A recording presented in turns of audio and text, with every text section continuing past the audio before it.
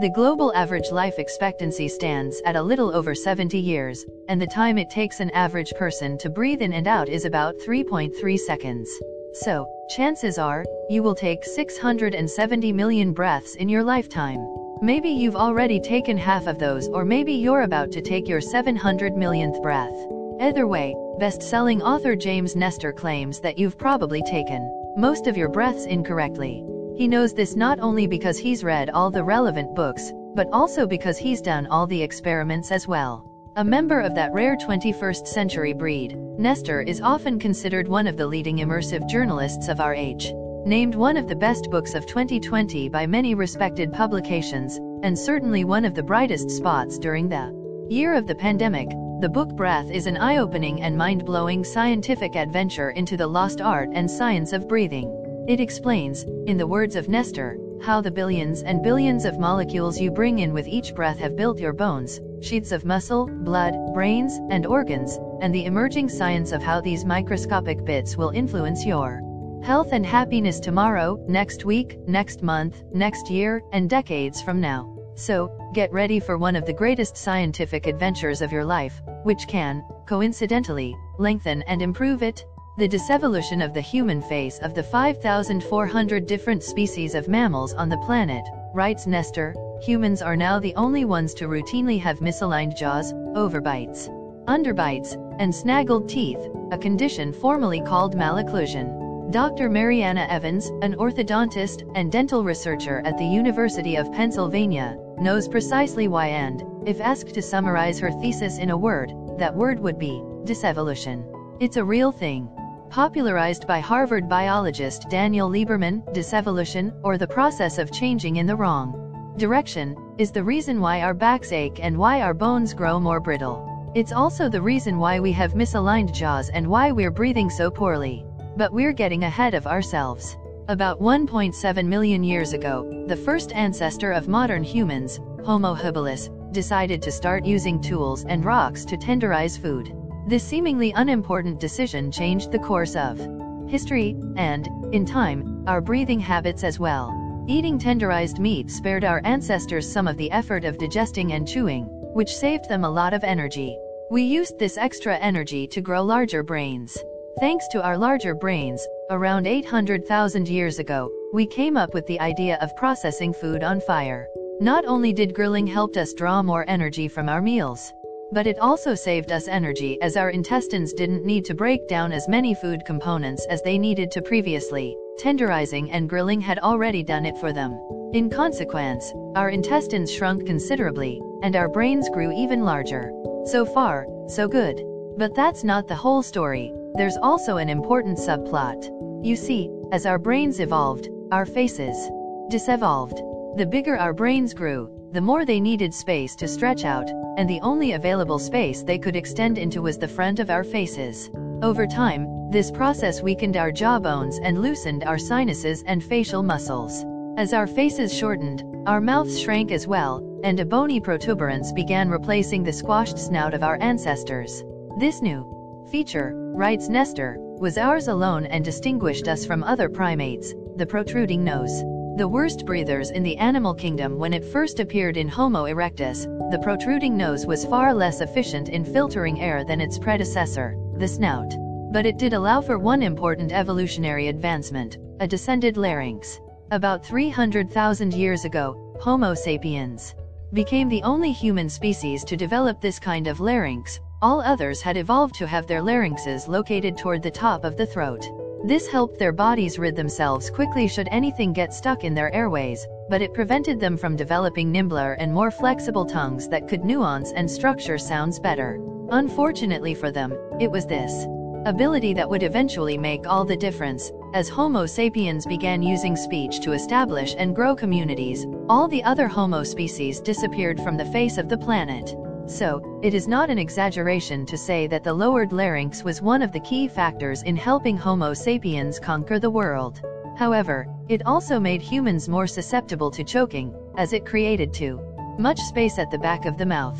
Strangely, writes Nestor, the same adaptations that would allow our ancestors to outmaneuver, and outlive other animals, a mastery of fire and processing food, an enormous brain, and the ability to communicate in a vast range of sounds would obstruct our mouths and throats and make it much harder for us to breathe. This recessed growth would, much later, make us prone to choke on our own bodies when we slept, to snore. Sapiens would become the only animals, and the only human species, that could easily choke on food and die. Have you ever heard a pug breathe? Well, in many ways, modern humans breathe in pretty much the same way. Pugs suffer from a range of chronic respiratory problems because they have been bred by humans for generations to have smaller sinus cavities and flatter faces. At least as far breathing is concerned, we are their equivalent among human species. That is, of course, not a compliment, but a wake-up call. Put in the simplest terms possible, we did not evolve to breathe properly. Is there something we can do about it?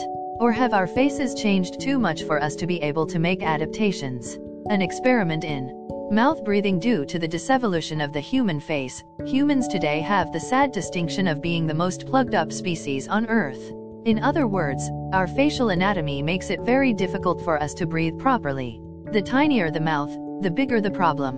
When mouths don't grow wide enough, Nestor explains further, the roof of the mouth tends to rise up instead of out, forming what's called a V-shape or high-arched palate.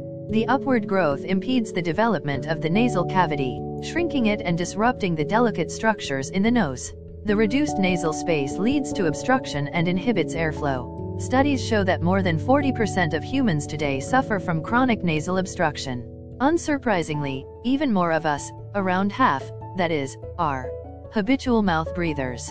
So, what? You might ask. I've been breathing with my mouth my whole life and I feel just fine. Well, Nestor says that you only think you do. His proof?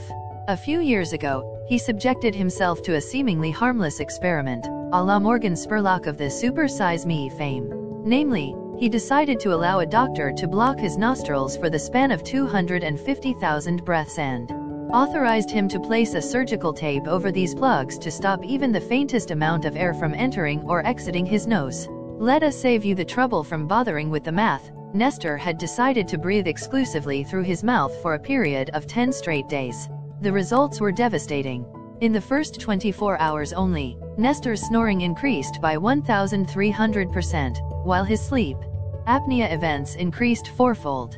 By day 5, his heart rate variability had plummeted to dangerous levels, and his blood pressure had risen by a daily average of 13 points. With his body temperature declining and his pulse increasing, Nestor's mental clarity worsened to a point where he started hating life.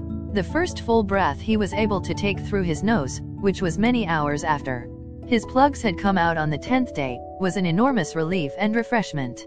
As it only should have been, for it was noses that evolved to help us breathe, not mouths. The benefits of nose breathing. For the past century, writes Nestor, the prevailing belief in Western medicine was that the nose was more or less an ancillary organ.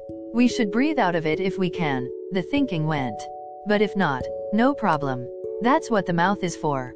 As Nestor's mouth breathing experiment has demonstrated all too clearly, nothing can be farther from the truth. And it isn't the first experiment to reach this conclusion either. Decades before Nestor, Norwegian-American orthodontist Egil Peter Harvold stuffed silicone deep into the nasal cavities of a group of rhesus monkeys to see what might happen. 2 years later, their faces had visibly transformed, growing longer, slack-jawed and glazed over. Mouth breathing, in short, isn't just poorly adapted for breathing, but the more you practice it, the more your airways have to adapt, and for the worse. Inhaling air through the mouth, explains Nestor, decreases pressure, which causes the soft tissues in the back of the mouth to become loose and flex inward, creating less overall space and making breathing more difficult. On the other hand, inhaling from the nose forces air against the very same tissues at the back of your throat and pushes them outward, thereby making the airways wider and breathing easier. And that's just the beginning. Unlike your mouth, your nose can also clean, heat, and moisten the air you breathe in. The process releases chemicals which lower your blood pressure and regulate your heart rate, among other health benefits. There is a reason why incidences of snoring and sleep apnea are more common in the spring. When your nose gets stuffed due to seasonal allergies, you start mouth breathing, which leads to the gradual collapse of your airways. The most interesting part of this story is that many of the problems related to mouth breathing are rather new. While documenting the lives of 50 Native American tribes in the 1830s, adventurer and researcher George Catlin was amazed to observe that almost all of them were breathing through their noses. He was also not hesitant to make an immediate connection between this habit and the people's strong jaws, perfect teeth, and lack of sleep issues or other chronic health problems. His idea that nose breathing is the great secret of life was laughed away by the medical community at the time. But Catlin was right. Everybody else wasn't. The perfect breathing rhythm, the air which enters the lungs is as different from that which enters the nostrils as distilled water is different from the water in an ordinary cistern or a frog pond, Catlin wrote about 2 centuries ago. It wasn't an original observation. He was merely trying to capture the essence of a few Native American myths of didactic nature. Dig a little deeper and you'll realize that most ancient civilizations have those. Usually, they call them prayers. Upon studying many of them, and consulting relevant literature, Nestor realized something rather fascinating. You see, whether the Sa Ta Nama chant, one of the best-known techniques in Kundalini Yoga, or the Om Mani Padme Hum, the most popular Buddhist mantra, whether the Latin version of the Rosary in Catholicism or the Hindu mantra called Kechari, all of these prayers, and, in fact, many others from around the world, require pretty much the same slow and steady breathing patterns, comprised of 6-second inhales and vocalizations followed by 6-second pauses for exhales. An Italian study from 2001 discovered that the most efficient breathing rhythm differs by just half a second, as it includes 5.5-second inhales and exhales, and works out almost exactly to 5.5 breaths a minute. The half-a-second difference, according to the researchers, is negligible, but the health benefits aren't. By breathing slowly, they say, you leave more carbon dioxide in the system, and carbon dioxide dilates your blood vessels and helps them transport more blood around your body. That helps you feel more energized and more efficient, not to mention a lot calmer. The calmness prayers induce comes from the state of coherence your body sinks into during recitation, as the pace of 5.5 breaths a minute syncs perfectly with your inherent cardiovascular Meyer rhythms. In fact, this may be one of the reasons why prayers evolved in their current forms and why people are so responsive to religious messages after delivering them. They feel, for lack of a better explanation, on the same wavelength as the universe. That's because they literally are. To sum up, described as awesome and fascinating by quite a few people and publications, Breath by James Nestor is full of dazzling revelations, as British physician Rangan Chatterjee has noted in a review. For the purposes of our microbook, we could go over only a few, but trust us, there are many others, many of them eye-opening and noteworthy. You won't regret researching them further. Not one bit.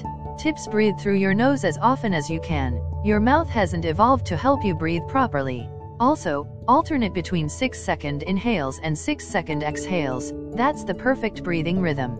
Science says so.